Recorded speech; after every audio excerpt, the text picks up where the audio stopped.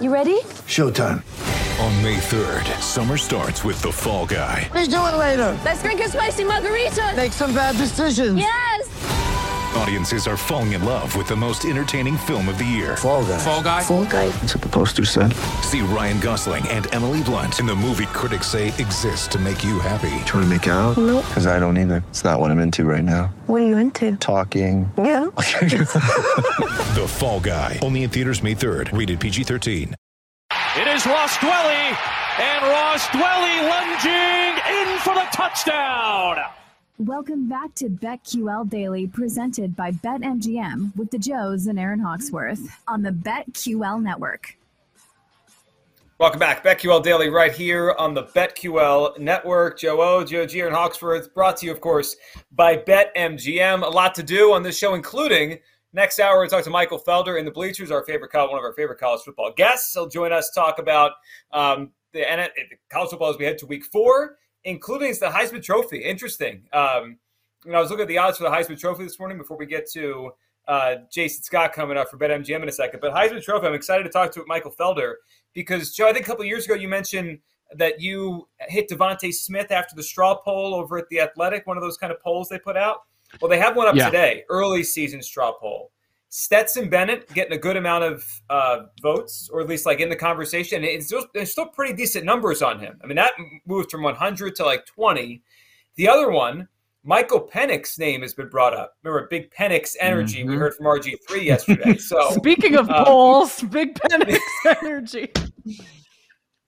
His name brought up as well. So the Heisman Trophy, I mean, C.J. Stroud is the guy with most votes are for C.J. Stroud, number one. But there's some interesting names that we'll talk to Michael Felder with coming up. I mean, I think Penix is getting some votes here strictly because of RG3. He put him on the radar. I know. Go Huskies. I think I might have to sprinkle that. Love the name. Can he win it, though? If you're the quarterback for the Washington Huskies, stats could be there. I mean, there's a lot of other – the Pac-12 has been surprising, I think. For sure. All right, we're going to talk to Jason Scott here. Jason Scott, our next guest here on the show. He is the VP of Trading at BetMGM. Jason, we appreciate you hopping on here on this on Tuesday morning. Welcome to the show. Let's talk about the 49ers. Big story, obviously. Trey Lance out, Jimmy Garoppolo in. How much, and if you do, how much do you upgrade the 49ers with Garoppolo in, Lance out? This is where my opinion and the market are different. In my opinion, it's a big upgrade. The market has really only upgraded him minutely. And I think it hasn't happened yet, but I think it will happen over the next week or two. That we'll see. Maybe it's worth 1.5 to 2.5 points per game, and a little bit in the futures. But yeah, look, I see the world different to where the market's gone. So how do you view it as far as ceiling? The Super Bowl ceiling we talk a lot about, but we've seen what Jimmy G is in Shanahan's offense. I think part of the appeal with some before the season started was we don't know what Trey Lance is. And it could be a complete boom or bust factor. Were you getting money on San Francisco before the season when Trey Lance was named the starter? And I know you mentioned what the market is at, but what about over at BetMGM? What kind of support are you getting for the Niners over the last couple of days? The Monday after the Super Bowl, we put prices up. The best back team in the first 48 hours was the 49ers. I think they took 25 to 1, 20 to 1, and they're into 16 to 1. Now, this is long before Shanahan declared who his quarterback was going to be. Probably on the back of and this is obviously before all the moves where the AFC became dominant with some of the moves there. And I assume that was because people were betting that their injury run would be better than last year. Garoppolo could do it. They got beaten in a conference final last year. Since then, we haven't seen much at all. And I think it's because most people don't believe in Trey Lance. From the moment Shanahan said that, why I think we'll see money come now is the NFC and the weakness of the NFC. The Rams haven't started as well. Dallas have obviously got injuries. Philadelphia looks strong. But even that division that the 49ers are in, which was the division of doom last year, even with the Cardinals winning this week, doesn't look as strong this year. And people can see a pathway to a Super Bowl. And if you're on at 16 or 20 to 1, you're in a good position to hedge in a Super Bowl, even if you start $3, plus 250 or wherever they're going to be. We're here with Jason Scott, VP of Trading at BetMGM. And Jason, Cooper Rush, look ahead to closing line versus Cincinnati, implied 9.5-point difference from Dak to Cooper Rush. Where do you land between the two? I think not. I was probably closer. We were closer to a touchdown.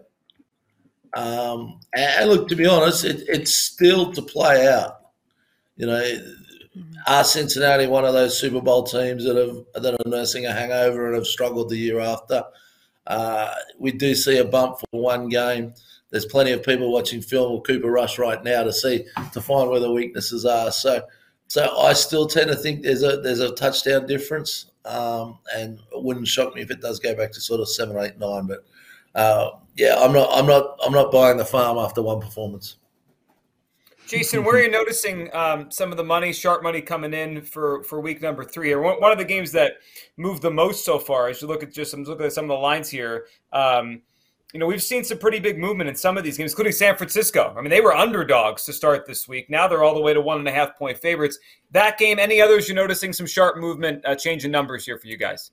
That's obviously one big one. Philadelphia obviously opened up this morning. We've seen some money for them. People have fallen for them. So they're the two big ones right now. But today is often the day where injuries become clear, and the sharps tend to get involved Tuesday, Wednesday. So now's really the important time. Despite that, they got it completely wrong last week. The early sharp money. There was a fortune for the Raiders. Yeah, there certainly was. Last night, we had a couple of favorites get home, but overall, week 2, it was about the underdog. But the big story was those comebacks, the ones that were completed and the ones that ended up being pretty close, like the Falcons and Rams kind of hanging in the balance, to name one of them. The Bengals almost came back.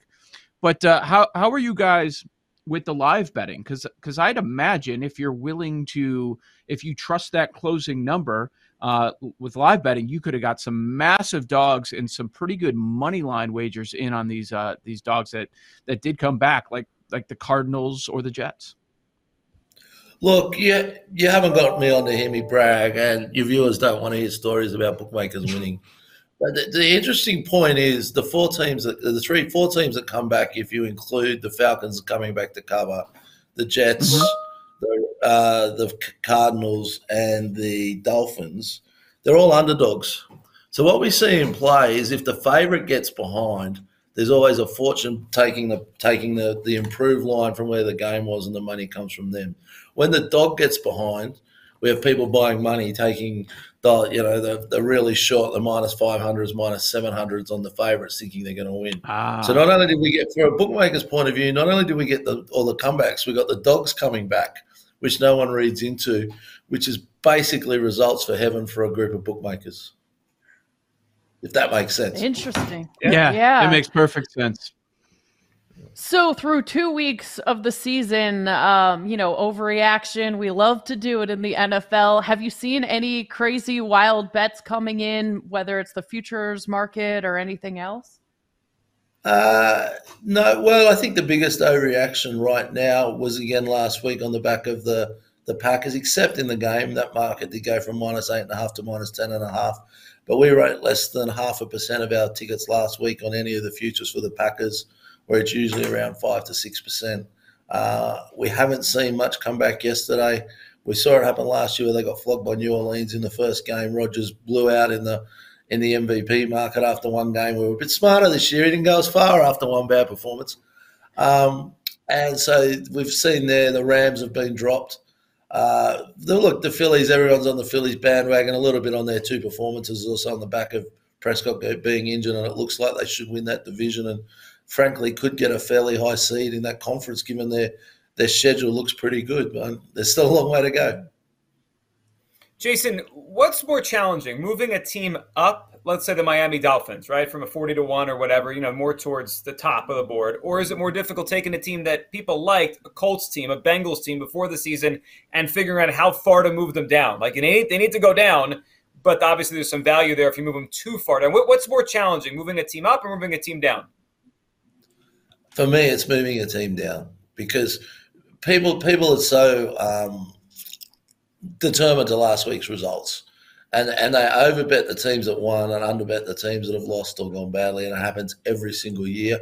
So I'm much more conservative about moving teams to a bigger price, and I prefer to not move them down as far as the rest of the market and take another bet, because we see it every year. Teams get on 3 and 4 week rolls, and everyone's declaring that they're going to win the division, and I can go on ESPN and everyone's writing teams off on the back of 3 weeks. It happened last year with the Chiefs. Okay, they didn't come back and win the Super Bowl, but they went through that. I think they were 4-4 or 3-5 after 8 games, and the world was going to cave in.